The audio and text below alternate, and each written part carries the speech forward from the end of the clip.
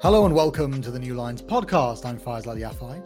And this is a podcast where, over the last year, we've delved into some of the biggest ideas, events, and personalities in the Middle East and beyond. This week, as 2021 draws to a close, we're revisiting one of the most pivotal of those events and re-upping one of our best episodes after the fall of Kabul.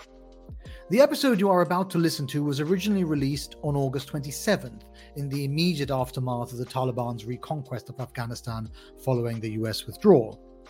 In it, we speak to three journalists who were on the ground in Afghanistan as the events unfolded: Shelley Kittleson, Fazl Minallah Ghazizai, and Imran Feroz. In the weeks since Kabul fell, New Lines has continued to cover Afghanistan, even as most international media started to turn away. Fazl Minallah Ghazizai, who you'll hear from in this episode, is now on staff as our Afghanistan correspondent. You can keep up with his reporting through our regular newsletter offering, Letters from Kabul. We've also published many essays on the subject, such as Andrew North's reported piece From Herat Under the Taliban from just this month. In the original broadcast of this episode, we asked what the coming months would hold for the people of Afghanistan. We hope that revisiting it, in light of our subsequent coverage, will bring you new insights into the events it describes, and that you will continue to join us as we work on answering the question of what 2022 holds for Afghanistan.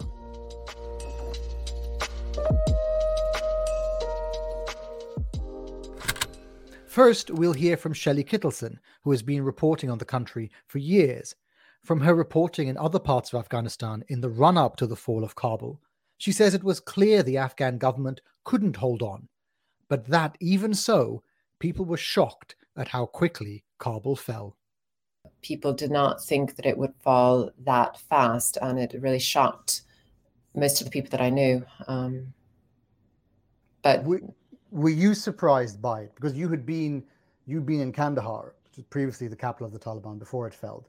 And it seems even then it was clear that the Afghan administration couldn't hold on to it.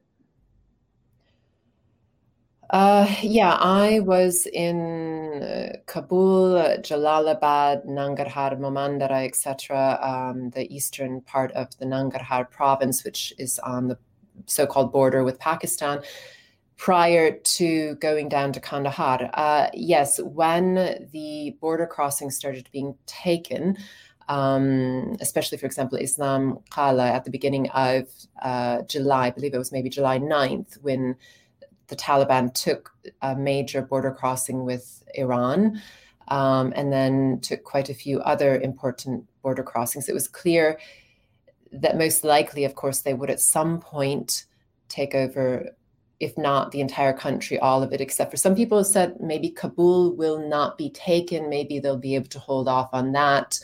But it was clear that they had the upper hand and that they were advancing quite quickly. When they started taking the provincial capitals, one after another fell. When I was in Kandahar, the Taliban had taken some of the districts of the city. Of course, the region of Kandahar is divided into several districts, and then the city of Kandahar also has what's called police districts. And they had taken some of these police districts and most of the districts in the actual province of Kandahar. But the Afghan government forces still had the center of the city and some of Daman and Dand and some of the districts around the city. Right. And they were fighting, which was something that we hear from people abroad in the US and other places, that the Afghan forces didn't fight. And I can definitely say, having been there, that they did fight, perhaps not all of them. And there were deals made clearly to hand over some cities. But I did see some fighting every night. The fighting started at around 6 p.m. and then continued throughout the night. Do you have an explanation then of why some parts of the Afghan police and army folded so quickly? Morale is a definite factor that I don't think we've taken into consideration enough. They saw the US pulling out. They continued to hear that the Afghan government would fall quickly. There were quite a few ghost soldiers. Clearly, there's corruption The Afghan army was not, I don't believe, 300,000, or the Afghan security forces total did not number 300,000, which was a number that was kind of thrown out there quite a lot. And other reasons. But yeah, there was also clearly the release of 5,000 Taliban detainees the previous year as a result of an accord between the Taliban and the US. The Afghan government was not happy about it, but they complied with it. And I mean, a lot of the guys that I spoke to, the soldiers, were very unhappy about this. I mean, they lost their comrades fighting to take these people, to capture these people, thinking that they would be good for intelligence, but also that they would not be released that easily. And that must be a big part of it. You talk about morale. That must be a big part of it. That when you have a deal like that, 5,000 fighters is a lot of people to be released. And it must create the sense that what are we really fighting for if just after maybe a couple more years of negotiation, all these people that we've arrested will then be released? Exactly. Yeah, no. So, I mean, at that point, it's like, why would we even arrest anyone? We'll kill them if we can, but we can't really trust the other forces. I mean, there's a lack of trust, you know. If the local police were in front, I saw on some of the front lines, the local police were in front of the Afghan National Army. The Afghan National Army in Kandahar, quite a few of them were from other areas, clearly the north, the east. And, you know, if you don't know if you can trust the people around you that you're fighting with, that affects things quite a lot. Yeah. Especially in a war situation. And of course, with Kabul, I mean, Kabul was the last place to fall. So if you feel like there is a domino effect and everybody else is collapsing, you think to yourself, well, let me just melt away into the crowd, and at least I save myself and I save my family. Exactly. Yeah. I wonder if you move between these different worlds, Shelley, you know, between the West and the Middle East and Asia and so on. Do you get the sense that the story of Afghanistan as it is told in the West is either badly told or very different from the story perhaps you hear in India or in China or something like that? Well, I don't go to India and China, so I can't really talk about that. I can speak about the fact that Syrians see it very, very differently from the way that Americans see it, and Afghans see it completely differently. And I've heard so many comments from Syrian friends. I've worked extensively. I worked extensively in Syria in previous years, between 2012 and early 2015. I was going in and out of opposition-held areas of Syria, Aleppo, Idlib, Jabal Akrad, etc. And since then, I've been to Deir ez-Zor several times. So yeah, I have many Syrian friends and contacts, and they have a very different view of the situation on the ground. They compare it to, they think that the Taliban is Ahrar al-Sham or one of the opposition groups. And they don't understand that the country is a very, very different country from what they imagine it to be. And of course, the US and the West have a completely different view altogether. They still see Afghanistan as if it were the 1990s. As if it were still the mujahideen and corruption and what else, and that the Taliban are coming in and creating a safe zone, that they're making people lay down their weapons and that everything will be all fine. And, you know, that's what people want, they think. And that's not what I heard from Afghans on the ground. And do you think that difference in the way that it is perceived, for example, in the United States, do you think that has an impact in the way the crisis is understood? Well, of course, absolutely. I was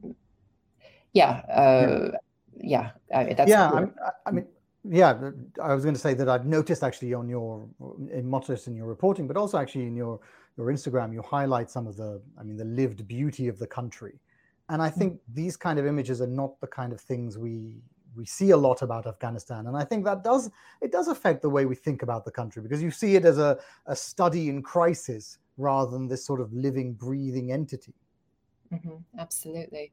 And even the way that we look at Afghan women, we tend to, in the West, think of them as either total victims that we can't really do much about, that they're just part of a culture which is very, very alien to us.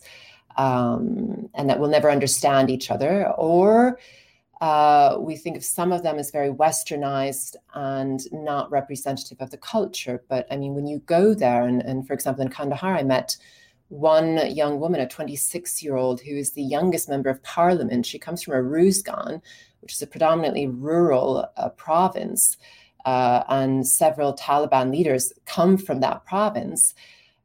She has spent her life between Aruzgan, Kandahar, and then as soon as she became a member of parliament, Kabul.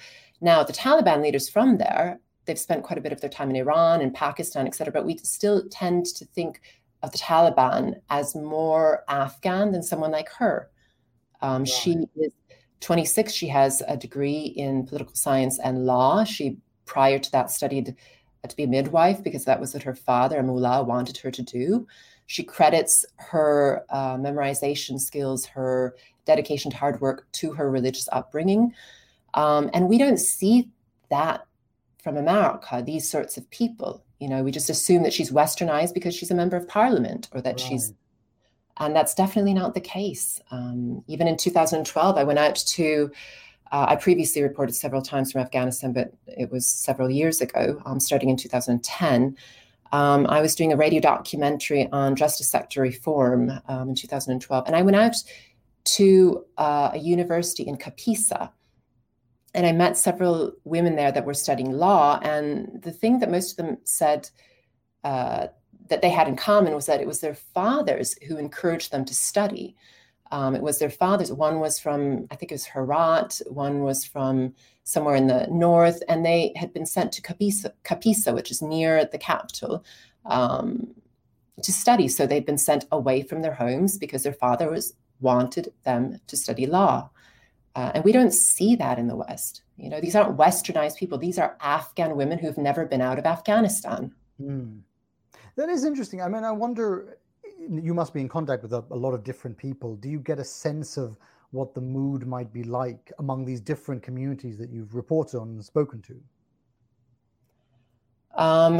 Clearly, there's a rural-urban divide of some sort, as there is in every other country in the world.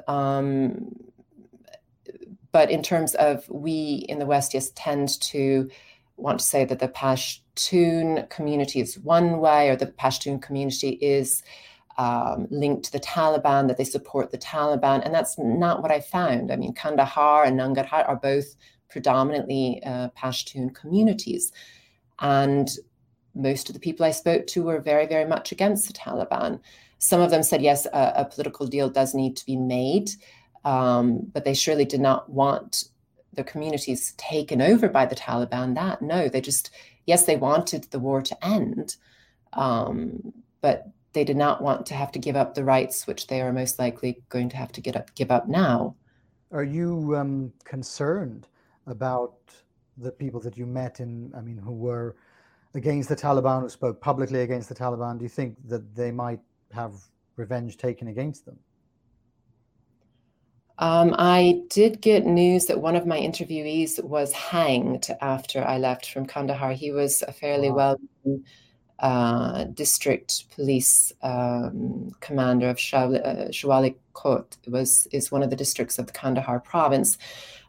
His province had been taken by the Taliban by the time that I arrived in Kandahar, but he had been placed in control of, or he had been placed in command of a group of fighters, local, all of them, to fight against the Taliban in another district.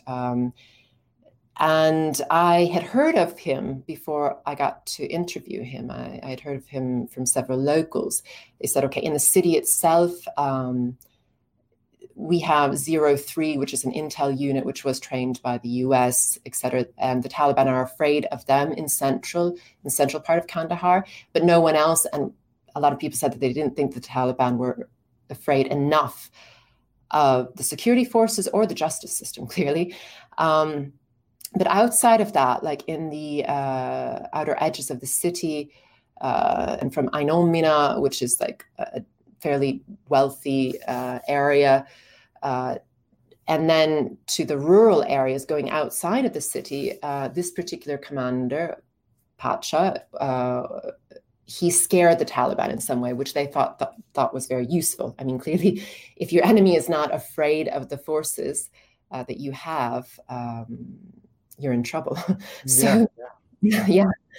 So yes, I heard, I was on Twitter, several people said, yes, that's true. Others said, we don't know, because there's just simply, of the media have left. I mean, the local media, we had something like 300 cases then in the first couple of days that the Committee to Protect Journalists said that they were assessing right then in terms of actual threat to them, that they need to leave. You know, I mean, if you've got hundreds of local journalists that need to leave in a country, which you have to keep in mind has something like a 43% literacy rate. We have under 50% of the people who even know how to read. So what we're seeing now is all of the educated people that have any chance of leaving are leaving if they can. Yeah, it's a huge brain drain. You can't blame them, though. I mean, when you talk about your the person you interviewed who was hanged, I mean, that kind of thing makes people so nervous and terrified that if there's any way of getting out, they're not going to take the chance. They're just going to leave. Of course. And I mean, with no journalists, how are you even going to know if people like him are hanged? Yeah. You know? Do you have a sense now of what the Taliban might actually be like in control of the country? Or do you think it might be a little bit too early to tell? I think it's definitely too early to tell. I do know that in the Doha talks, they lied repeatedly. I can understand why, you know, the local Afghans would not trust anything that they say. Those who've had experience with them in the former Taliban regime, or even people who were born afterwards and have heard stories, I can understand why they just don't trust them. And they feel like, you know, with these final flights out, if they don't get on one right now, they may never get out, you know. Yes. What do you think the effect of a Taliban victory will be beyond Afghanistan? You've talked about how it might be welcomed next door in Iran. Do you think the wider region will accommodate them in some way? I think an authoritarian regime is often useful for neighboring countries in various ways. Many of the Afghans that I spoke to in eastern Afghanistan said that Pakistan wanted Afghanistan to be weak, to be able to manipulate it, to be able to use it as it wanted. And yes, of course, Iran has long been supporting in some way some factions of the Taliban at the very least. That happened even before the Islamic State Khorasan province came into being. But after that point, then they were using the excuse that it's to fight ISIS, or the local branch of ISIS. Clearly, we typically will say ISIS, whereas it's IS, whatever. So yes, I think that both Iran and Pakistan will be happy. I don't know if I can call it happy, but for whatever reason, their calculations said that it would be more useful to have a Taliban regime in place. For some reason, I do think it's too early to tell whether that will actually be true or not. It may come back and, you know, hit them in the face. I don't know. And I also don't know to what extent. I mean, a lot of Afghan politicians and officers, etc., were putting the blame only on Pakistan, and were overdoing it possibly quite a lot. But we can't deny that Pakistan did have a role in this fight. So I don't really know at the regional level how much I can say on that. It's possible. I mean, they might be waiting as well to sort of see how the chips fall, and then try to look for an influence where they can. I wondered actually what you thought. You're in Iraq at the moment. I wondered what you thought about the effect of the Taliban victory on other groups. For example, in Iraq, I was thinking about the PMF, the Popular Mobilization Forces. If they are so opposed to the US and they look across and they say, well, the Taliban kicked them out, do you think they might feel, well, it's only a matter of time when we can remove all US influence from Iraq, not just the troops, all the officials and all the influence? Oh, I think they already think that. I mean, I think that they feel that they've been quite successful in removing them from various parts of Iraq already. they are basically confined clearly to Baghdad, Ain al-Assad, and Erbil, and mostly to the bases. I mean, in terms of the military. In terms of just simply American citizens, I don't think that they have so much of a problem with them. They'd like to see the embassy out, that yes. They consider it to be a den of spies. They've said that many, many times. So yeah, I don't know that they're so much inspired. I believe other groups, perhaps, clearly Al-Qaeda, various branches have been very pleased about the Taliban takeover. But as far as the popular mobilization units go, I don't think that they are so happy about it. But I honestly think that they already thought that they would be able to push the US out of this area at some point. Right. I wonder how you feel then about Afghanistan more personally. As you were saying earlier, I mean, you've been back and forth over a number of years. You must have a lot of friends, colleagues, and so on in the country. Do you think you'll go back now? I would go back tomorrow if I could. It's the mark of a true journalist. I requested permission to go on one of the flights to go back, but have not received a response. I've just asked I asked the US military if I could actually go on the flight and they could just leave me there. They haven't responded. But yeah, I don't exactly know how it will work in the coming months or weeks in terms of if commercial flights will fly again, how expensive they will be as a freelancer. That's always a huge issue because I pay my expenses, nobody else does. And so I have to work a second job just to be able to do my reporting, which cuts into the time that I have to actually do it. But yeah, if I could, I would definitely go back as soon as possible. I'd like to see how the Taliban react to me, to other journalists. I do definitely believe I'm at much less risk than a journalist in Afghanistan. So yeah, we'll see. I imagine you'd have mixed feelings being on the ground. I mean, obviously there's a journalistic aspect, which is hugely interesting to be there. But then on a human note, I mean, you must have, friends and colleagues who are frightened or have had to leave their country. So I imagine it's sort of a mixed feeling once you get there. I would be concerned about putting other people in danger. That would be my main concern in terms of if I wrote anything that might be against the Taliban, if these people were seen as being close to me, as having helped me, and so forth. I always have to be very, very careful about that in the areas that I work in, both in Iraq and Syria and clearly Afghanistan now as well. Do you feel in any way optimistic about the future of Afghanistan for the people, not necessarily for the politics of it?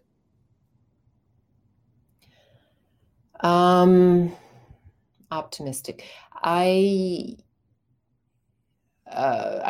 think that it will be worse than these past few years. I mean, clearly, I do think that progress was being made slowly, in a very messy fashion, with a lot of corruption. But there was progress which was being made. We have definitely gone backwards. Do I think that it will be as bad as some Afghans were saying, that now the Taliban are worse because they're more highly trained, they've got more weaponry, they've got more power? Just wait a couple of months and you're going to see that they're going to be much worse than any version before. I don't know. I don't know if they will be as bad as they were, as cruel or as brutal as they were in the 1990s. Now, but yes, definitely, I do think that this was a huge loss to the country, and not only losing its educated classes, but losing the possible future opportunities that the young people would otherwise have had there been some sort of a messy government, even if it were corrupt. If they had managed to continue with a republic, if they had changed the government but left the republic instead of becoming an emirate, I do think quite a few people would have had better chances at living a better life. And that, I think, is one of the most difficult aspects to conceptualize being outside the country. This change that Shelley is talking about, going from a republic one day to an Islamic emirate the next. I asked Fazl Minallah Qazizai, an Afghan journalist who lives and works in Kabul, what that day was actually like.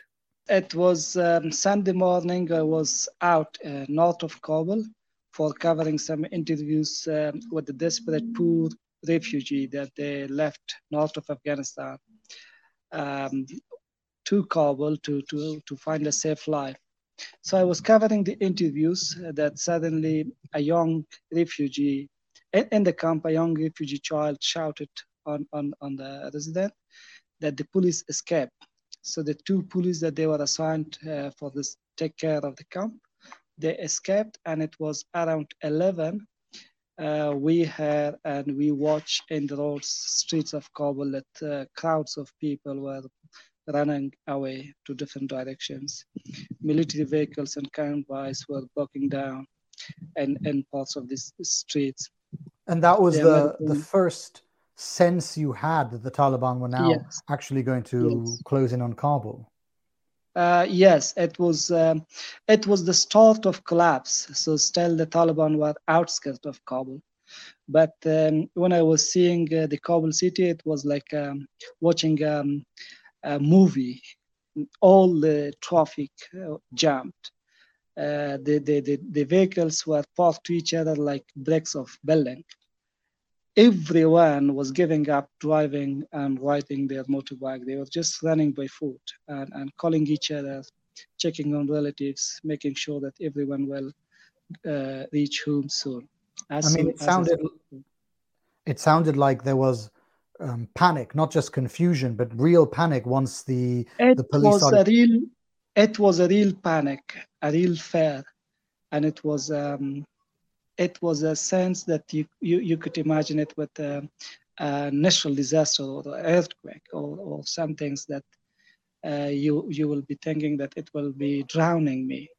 So by watching the people walking around Kabul or running in different direction, it will give you a kind of feelings that the Kabul will be melt. Kabul will be drowned on a dark sea. But soon after, 2 hours later, the last rest of the nation was received back by a statement of the Taliban that they instructed their fighters to stay out of Kabul gates, and also they make assured Kabul, excuse me, Kabul resident that their forces will not enter by power. So this came a kind of new breath to the Kabul resident, and it was something like a big good news. People were calling each other, checking on each other, and passing the good news that the Taliban will not enter by force. They will come through peaceful. The panic and the confusion was I guess for two reasons. One, of course, because there was this sudden collapse of the central government. But then the other reason is that people were genuinely afraid that what had happened in 96 might happen again. Yes, people were not worried because the government is being collapsing, because they were not in love with the government.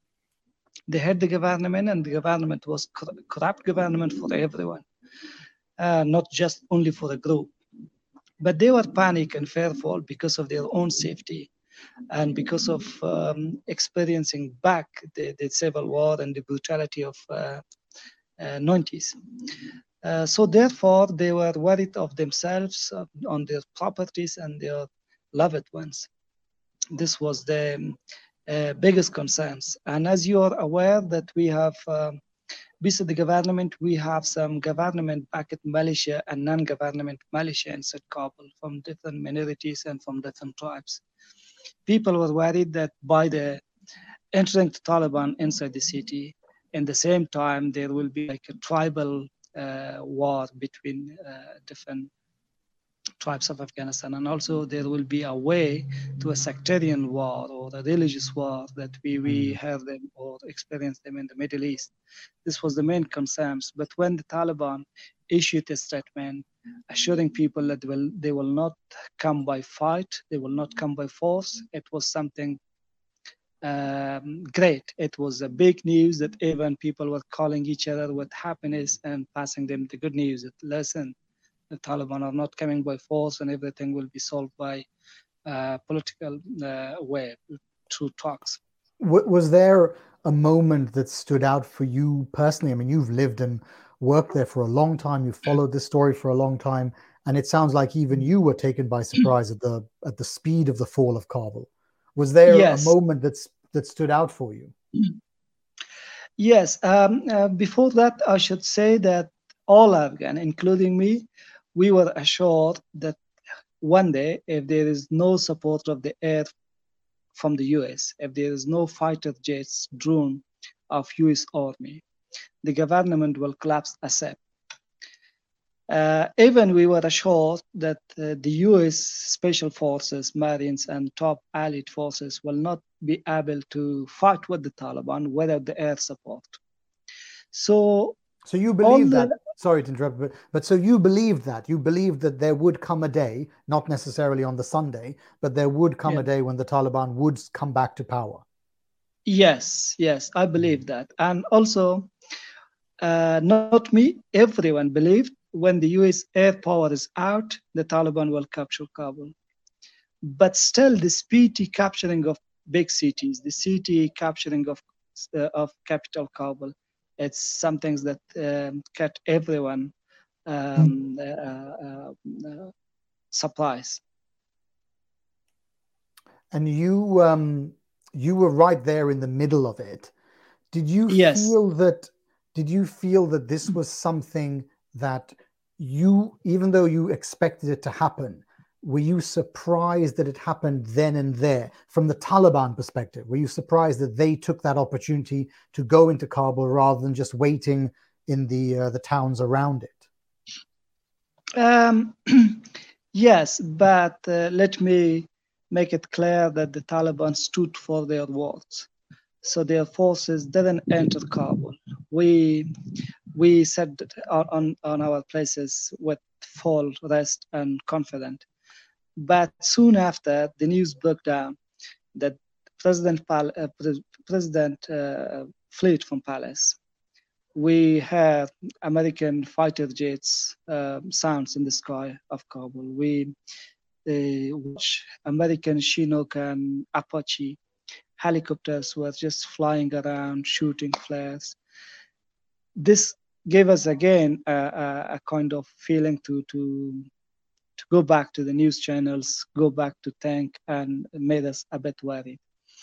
After 2 or 3 hours, the Taliban again released a statement, and they say our forces will enter because there is no one to take care of the city. The police and the army abandoned their post, abandoned their station.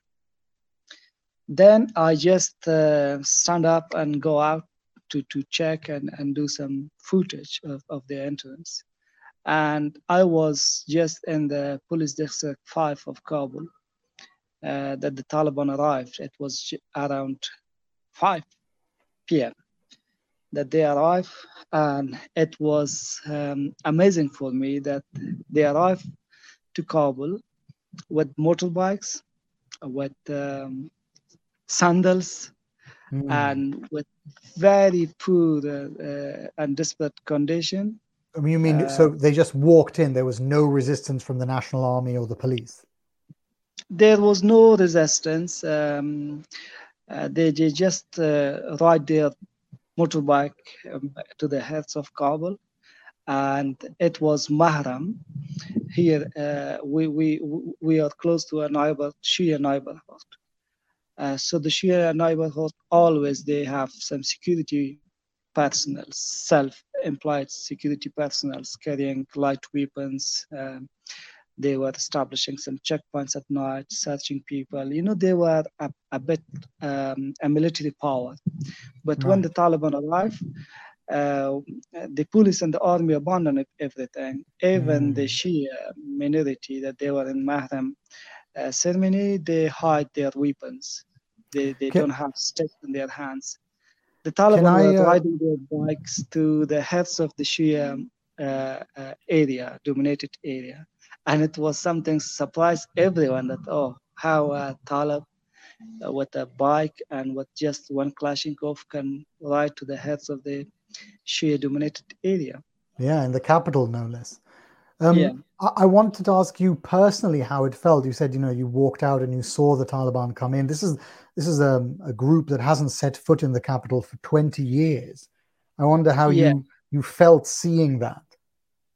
Yes, I was thinking that if they arrive, lots of people will hide themselves from the Taliban, and they will not be happy to face them in person because of the changes we have in Kabul, because of the new culture and the new changes that came to the Afghan society.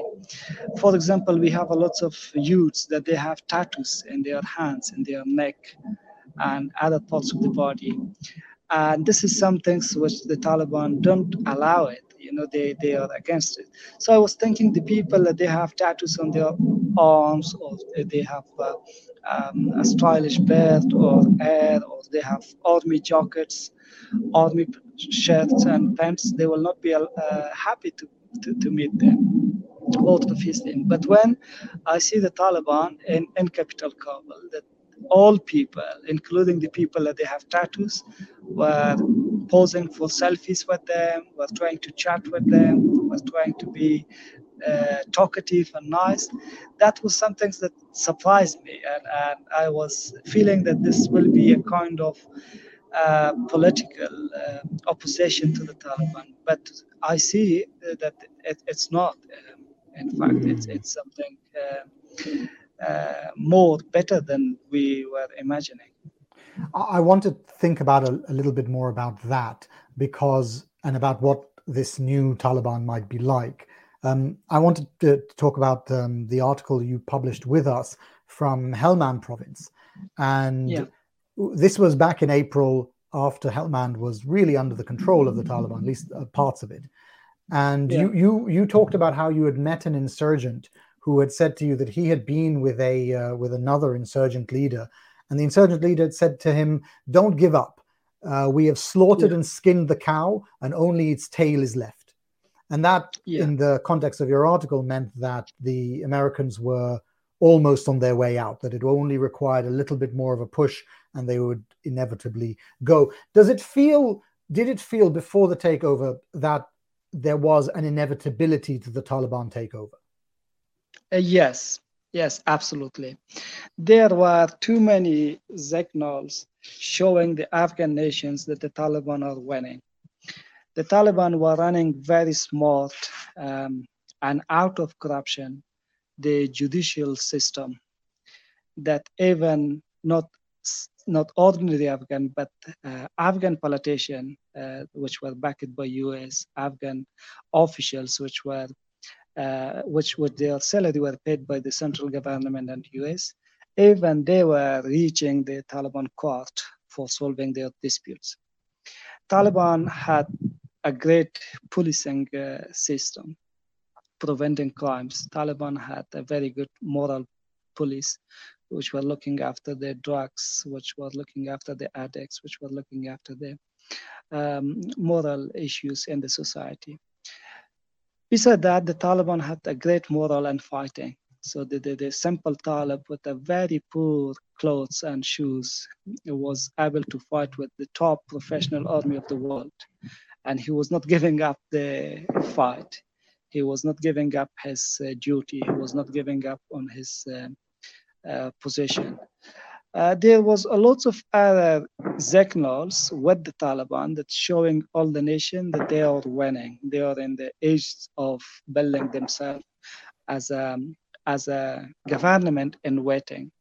And meantime, there were too many issues with the Afghan government, that it was giving a bad news to the nations, that the government is lowing down, the government is destroyed from inside, or the government is getting weak by the corruption and by the crimes that the ruling circles were doing.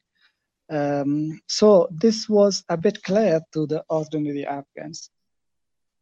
Right. It was obvious that they were going to take over at some point, most likely once the Americans withdrew their air support. Absolutely. I wonder, I want to still stick with your writing from Helmand, and I wonder if you think Helmand gave you an indication of what Emirate 2.0 might look like. In particular, I was very struck in that article by how the Taliban governed different parts of Helmand in different ways. So I want to read a quote from your reportage about the town of Musa Qala. And you say that it was relatively unscathed by the kind of heavy combat that had decimated Sangin. It was bustling with life. Women walked the streets in headscarves, burqas, and niqabs. Music could be heard playing from car stereos with no local telephone networks active in the area. People were allowed to use satellite phones and WhatsApp. Even the smoking of cigarettes and hookah pipes was permitted in public. And that was, you contrasted that with the conservatism of other parts of Helmand. I wonder if you think either of those two towns provide a guide to how the Taliban might act going forward. Yes, absolutely. As you know better, that the Musa Qala, the place that I report for the New Line, is the capital, the de facto capital for the Taliban.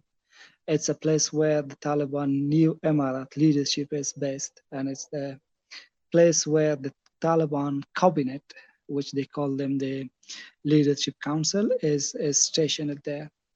So the governance phase, which I report from Helmand, it shows a wider picture of the Taliban new Emirates or new government system to the nation. And that is some things we see elsewhere in the country that were captured recently by the Taliban forces. What do you think then about how Kabul might be governed? Do you think it might be more like Musa Qala, like there will be a little bit more openness than in other parts of the country? I'm sure there will be some differences, because in some other parts of the country which I visited and did some reports, the Taliban governance was a bit different than Musa Qala. And it's because it's a multi-cultural land, it's a multi-tribe land. So the Taliban will show a kind of willingness to compromise with other cultures, with other tribes, with other languages. Kabul as a capital that dominate many different tribes and many different cultures and many different languages. I'm sure it will be more open than Helmand, and there will be more freedoms provided for men, women, and foreigners compared to the northern Helmand. And tell me, yes. So tell me now, we're now in the second week after the fall of Kabul, the second week that the Taliban are in charge. Well, what does it feel like for you in Kabul now? For me personally, it feels more safe, more secure, and I'm more confident than I was before. As you are aware, we have lots of street criminality, which was a big concern for Kabul residents, and now we don't have that. We have a very big problem with the youth going to drugs, using different kind of chemical drugs and opium, and they were using them openly in the streets. Then they were lying down in the streets. Now we don't have this problem. In my neighborhood, the Taliban are not allowing the addicts to lie in the streets. The Taliban arrest them. peace and security established. Yes, last night I was at Kabul airport for offering help to a relative. I see 24 hours shops were open, markets were open. There was no curfew. Security and peace is established. And as I told you before, that in a week or maybe in 10 days, even we don't have one casualty from all over the country from war, from conflict. Lots of people enjoying their lands, enjoying their farms, enjoying trips, enjoying movement in their own areas. This is all great, and I feel more safer, more secure than before. But yes, there are some concerns which are natural that everyone will have with a big change. And some other concerns regarding the Taliban ruling system, regarding the Taliban policy and strategy toward the young generation, our education system, especially our trade and economic issues. That is true, we have concerns. But regarding to safety and peace, we are in a better environment than we were before. Politically, do you think that the Taliban do have a new outlook on things? You mentioned security and crime, but in a broader sense, do you think that they have changed, that they are different from the 1990s? Absolutely. As you read about the Taliban, that even inside the movement structure, their organizational structure is reformed. It's much updated. Before, the Taliban leader were not happy that hire a deputy. The reason for that was that they were saying, oh, the Prophet Muhammad didn't have a deputy, so why we should do? But now they have not one deputy, but they have many deputies.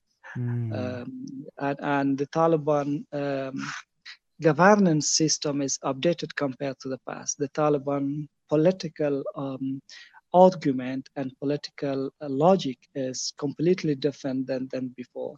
The Taliban military technique and war method is totally changed than the 90s. I think the Taliban are in the new modern world. They are enough strong in different aspects of this new world. And I'm sure this time Taliban are in a different world, totally changed, but strongly compared to the past in all aspects of life. Do you think that, you seem very optimistic, do you think that there's a chance that once the eyes of the world move on, once the airport security is brought back under control, once the Americans have left properly at the end of the month, do you think there's a chance that the Taliban will decide to change how they are? I am sure there is a chance, but because the Taliban are also facing strong oppositions. So the younger generation, the access to the technology, the connection with the world, they're all the obstacle and issues that can control Taliban from running a totalitarian regime and giving up to all the commitment that they are giving to us right now. So I think there is a chance for the Taliban to give up, but also there is many chance for the Afghan nations to stand against that and force them to be committed to what they are saying right now. Fazl Minalla's optimism and his belief that the Taliban will face restrictions on what they can do will be tested in the coming weeks and months. But the way the Taliban will govern is not a complete mystery. On the contrary, the Taliban spent years governing parts of the country, setting up parallel structures alongside the national government in towns and villages. I spoke to Emran Feroz, an Austro-Afghan journalist based in Stuttgart, who has reported widely from across Afghanistan. He told me that not only was the takeover easily predictable, but that it was the way the conflict was reported in the West that stopped us realizing that. before the Taliban conquered Kabul on Sunday, almost a week ago, we had the CIA saying that it would happen within the next 30 to 90 days. At the end, it happened within 24 hours. So I think that was quite surprising for many people.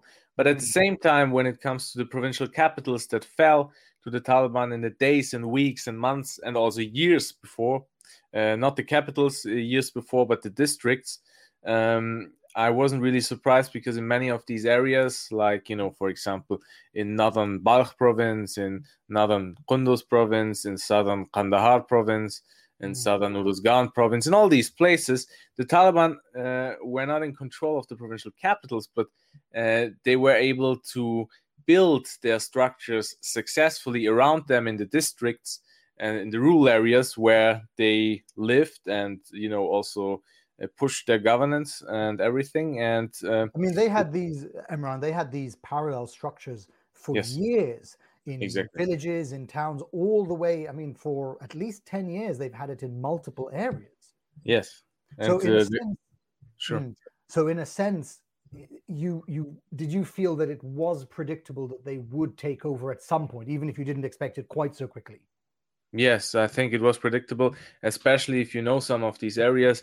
If you had visited some of these areas, it was, back then during my reporting trips, it was always very astonishing that, okay, you have here the provincial capital, then you drive 20 minutes, 15 minutes, something like that, and you're in Taliban territory, and there there's shadow governors and everything, and it was just a matter of time until they come out from the shadows and take over everything. I do think that is something that perhaps was being missed in all of the reporting on Afghanistan, that there's a sense that they came out of nowhere suddenly on Sunday and took over. But actually, they've been around for a long time. Even though the Americans have been fighting them, they've been there. Like you say, they've had a shadow parallel structure. Exactly. And this was even the case in Kabul, although many people are surprised about the fall of Kabul to the Taliban. I think it was in 2019 when I visited the village in a district which is factually part of Kabul. And this district was kind of already, it was governed by the Taliban. And I talked to the people over there, and everyone was saying, this is the district 20 minutes away from the presidential palace, and it's called Musai. And everyone was like, yeah, Taliban are here, they're governing here, we're happy with it. The corrupt government didn't care about us. And this was happening in front of the doors of the Afghan politicians who were installed by the West. And it's really I'm underlining that they have been installed, and we could see what they did during the last days and weeks, especially the president himself, who didn't win a single election, actually. President Ashraf Ghani, who fled the country when the Taliban took over, and he just ran away. And this was, I think, a very, very symbolic thing also for many Afghans who still kind of have the illusion, also Afghans within the diaspora, to be honest, that, this is a legitimate government and it somehow works, but it didn't work.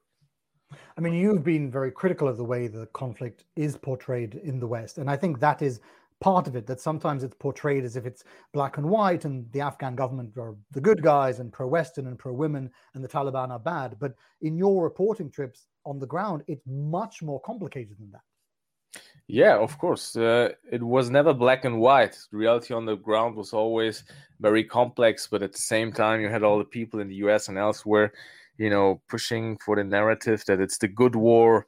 We have the good people on our side. We are building the society. We build a functioning democracy and everything. But, for those who watched closely since, in the early days of the war on terror, when it started 20 years ago, it was obvious that this would happen because the Americans allied themselves with very problematic individuals, with corrupt politicians, with warlords, many of them, very bad human rights abusers, A lot of them never cared about women's rights or anything, or human rights in general. And suddenly all of them were the allies of the Americans because they tried to benefit from the war on terror. They did. They benefited personally. They enriched themselves. They undermined every kind of institution that was built by the Western forces and other Afghans who worked with them. They undermined everything. They enriched themselves. They literally looted. And at the end of the day, a lot of these rural areas where the Taliban could gain ground, they never benefited from it, and they were kind of cut out of everything. And of course, many people in these areas had a lot of anger. Do you think then, I mean, that would explain this swift sweep through the provinces by the Taliban before the fall of Kabul, but do you think then that there will be some people in Afghanistan who will welcome the Taliban rule?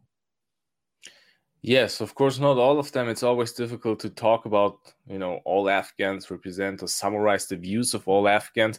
But there are a lot of areas, I think, where people actually welcomed that this kind of structure would gain more ground, and people would kind of, people save some kind of structures and some kind of security. It might sound weird to many people in the West, like, what's up with security and peace and all these things and the Taliban? How is that possible? But you have to understand that in many of these areas, people are witnessing and experiencing war for almost, for more than 4 decades. And during the last 20 years also, they were the main victims of the war on terror. They also suffered by many Taliban operations and everything. But, every time I talk with these people, they were like, we don't care, one side, it's okay if one side wins, but the war has to stop. Right. We just want to see the war stopping. And this is something that many people, I think, would welcome. They would not really specifically welcome the Taliban themselves, but for them, you know what I mean? Yeah, absolutely. I mean, you see this phenomena in other parts of the world, in Iraq, for example, of course, in Syria, where anything that will bring peace and stability is welcomed, regardless of the particular regime, because at some point, the day-to-day struggle of living in a war zone becomes greater than any potential political differences you might have with the Taliban, in exactly. 5 years. Absolutely. That's the thing. And that's what many people, I think, kind of overlook, especially in the Western world. You see many observers who are like, okay, but what's with all these individual rights, women's rights, human rights, democracy? They start with these big things again, but they forget that, for many people on the ground who witnessed all the war, there are many other things that have priority for them. What do you think? I mean, in your observation, you have a foot in both camps, really, because you spend a lot of time in country reporting, and then, of course, you go back to your home in Europe. What do you think is the part of the conflict that is the most underreported in the West? I think really that these two things that I've mentioned a couple of times now during countless interviews during the last days are, were the most underreported. First of all, many people in the Western world still don't know what kind of Afghan allies they had when they entered Afghanistan. And for that reason, they had the expectation that everything would work out well because, all of these people had good intentions and wanted to build something constructive. So they don't know about the fact that guys like Abdurrashid Dostum, who was a former vice president and notorious warlord, is actually one of the worst human rights abusers in modern Afghan history.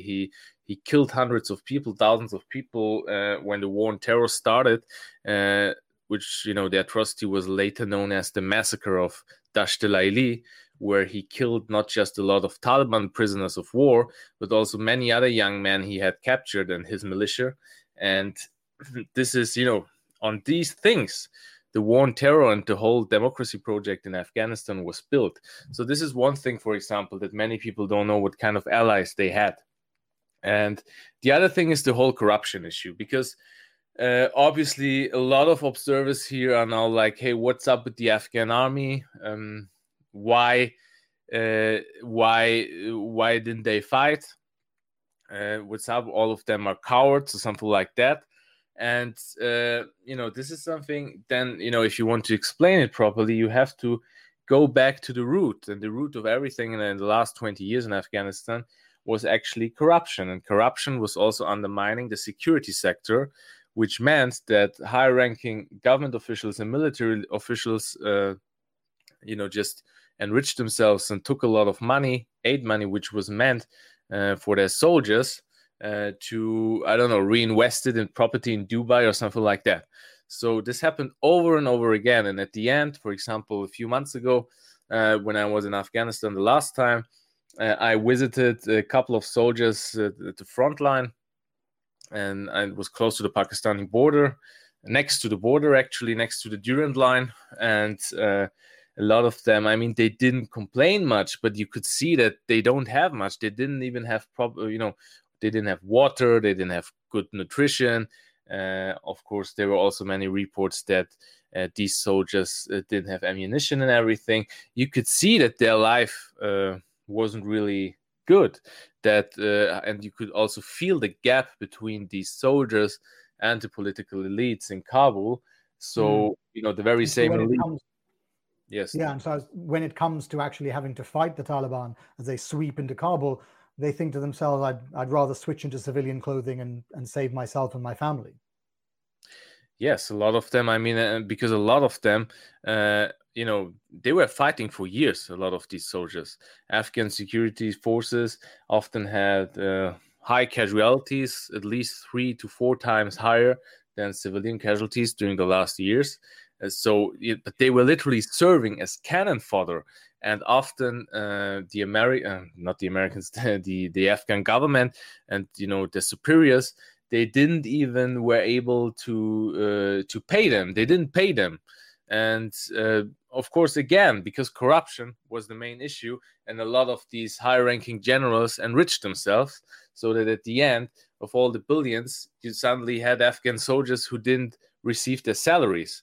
And of course, if this has happened for so many years, if this is happening for so many years, at the end, you will see that, there is no morale, there is no will to fight.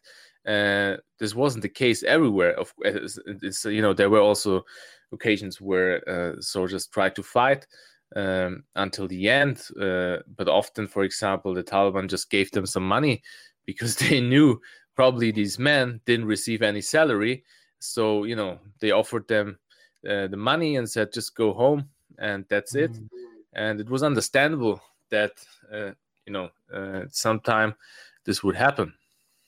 One of the things I think is very intriguing about your reporting is that you try to put the Afghan conflict in the broader context of the war on terror, which is where it belongs. I mean, it's the very beginning of the war on terror, actually. Do you think now, with the fall of Kabul, we can draw a close on the war on terror? Well, I think maybe from an American perspective, maybe in Washington, many people think the war on terror is over now. Some observers also try to analyze it through, Biden is now focusing on China and on Russia, and war on terror is over and everything. So maybe it is over, but I think time will say, because we don't know what is going to happen during we don't know what is going to happen during the next months and years. And there's still many things like, for example, we have ISIS on the ground in Afghanistan, the Islamic State in Khorasan province, as they call themselves, the Afghan ISIS cell. And recently we had reports that the Americans fear an ISIS attack at Kabul airport. I don't know where they got this from, but so there is still, ISIS didn't have a huge role in the conflict during the last years, but it was capable of killing a lot of Afghan civilians, and it is still somehow operating there. And I think it was also interesting to see how the Americans, the Taliban, and the Afghan government fought ISIS. So, of course, there are also, kind of unproven theories, conspiracy theories, Yes. etc. That this side or that side is trying to use ISIS for itself. A lot of it is not really confirmed, obviously, but probably we even see a new anti-terror alliance in Afghanistan. It will take some time, but I don't think that it's so unrealistic that at some point, probably the Americans say to the Taliban, hey, we will work with you to fight ISIS. I think that this could even happen sometime. And so maybe the war on terror is not in a way over as we expected. I wonder, thinking about the effect the Taliban victory might have, do you think this takeover then will have an impact on other Islamist groups? You've called the Taliban one of the strongest Islamist groups in the world. And I suppose now when you see them driving through Kabul with US Humvees, Yes. that's probably something that's quite realistic. Do you think there will be an effect then on other Islamist groups, not just in Afghanistan? Yes.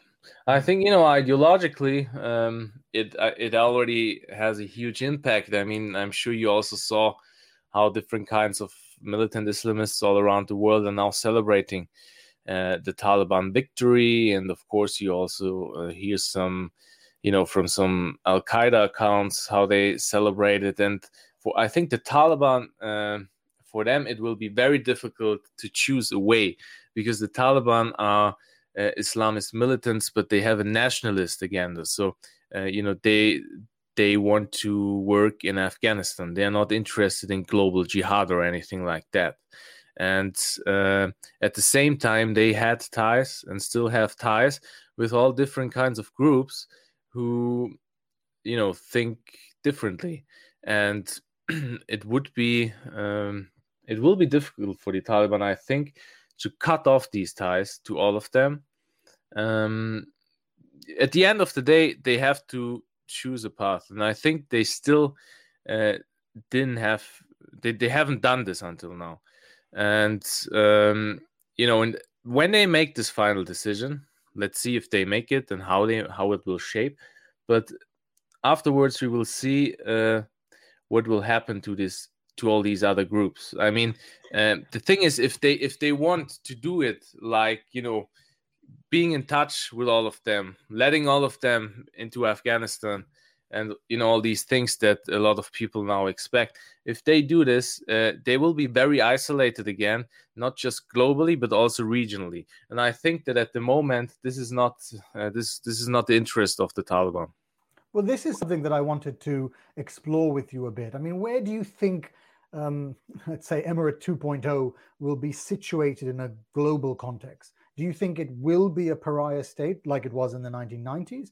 Or do you think it actually could become part of the global community? I think, actually, it is more realistic seeing it becoming part of the global community. Because the Taliban, during the last years, for almost a decade, even longer, they tried to build ties to different state players, from Iran, China, of course, Pakistan, but which is always largely supporting them. But all these other states too. Before Kabul fell, we could hear from the Iranian side that they were not calling the Taliban or the Taliban movement. They were calling it the Islamic Emirate of Afghanistan. So also other players like Russia have, I would say, good ties to the Taliban nowadays compared to the past. Globally, since the Taliban opened their office in Qatar, they tried to, they started a huge PR campaign and tried to be, more cosmopolitan and globally connected, and all different kinds of people reached them out, and all different kinds of government reached them out too. So I think that what they really don't want to be is to be isolated again. So they will try to become as legitimate as possible, which means that probably we will see them becoming, part of the global community, and probably a lot of states in the world. I mean, the world doesn't just consist of the United States and Europe. What we often hear nowadays, a lot of concerns and all these things about the Taliban are coming from these parts of the world. But I think that even these parts of the world, but especially the other parts of the world, also came to the conclusion that the Taliban are a reality in Afghanistan and they have to handle with them. Is there any part of the Taliban takeover that makes you optimistic for Afghanistan? Not necessarily optimistic for the Taliban, but optimistic that ordinary Afghans can fare better now than they have during these 20 years of war? Well, it depends. To be honest, I'm in touch with many people in Afghanistan at the moment. I'm in touch with friends, with relatives, with some people who I even don't know properly, but I try to help. Like people who used to work with NATO forces, people who were part of the Afghan army. And, all of these people want to get out. All of them want to get out. And I think it's understandable because now, again, they look towards a very uncertain future. And they don't know what's going to happen. And at the moment, there is no guarantee that things will not escalate. So at the same time, of course, you have many people in all these rural areas. Also, not all of them, but a lot of them who are more optimistic and who don't see drones on the sky, or who don't see military operations. And all these things, but a lot of people I'm in touch with are very pessimistic, actually, and this also affects my own opinion, I think. So at the moment, I'm not really so much optimistic because obviously, as many people also expected, the Taliban took over, but I don't see any proper plan they have on one side. On the other side, as I said, there is still this huge PR machine of them, which tries to portray them as, different Taliban, that they have been changed and etc. All these things. But at the same time, I'm in touch with people who are hiding themselves from them. I'm in touch with people whose relatives are still imprisoned by the Taliban and who wonder what happened about all these amnesty issues. So. And also there are reports about journalists who have been hunted down, journalists who fear to be persecuted, human rights activists, women rights activists.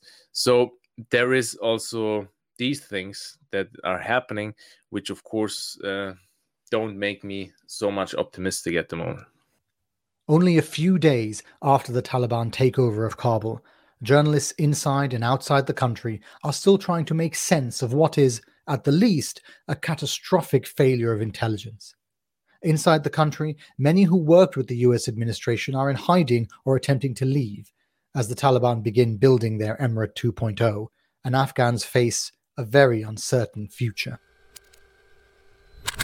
We hope you enjoyed this rebroadcasted episode. Thank you again to our guests.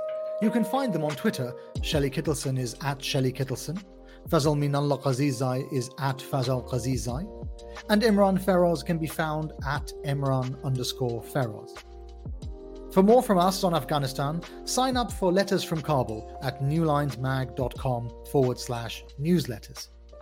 You can subscribe to the New Lines Magazine podcast on your favorite podcast app.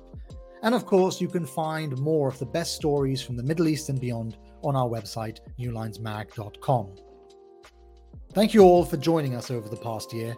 We look forward to you joining us next week in 2022, where we will, of course, continue to delve into some of the biggest ideas, events, and personalities in the Middle East and beyond.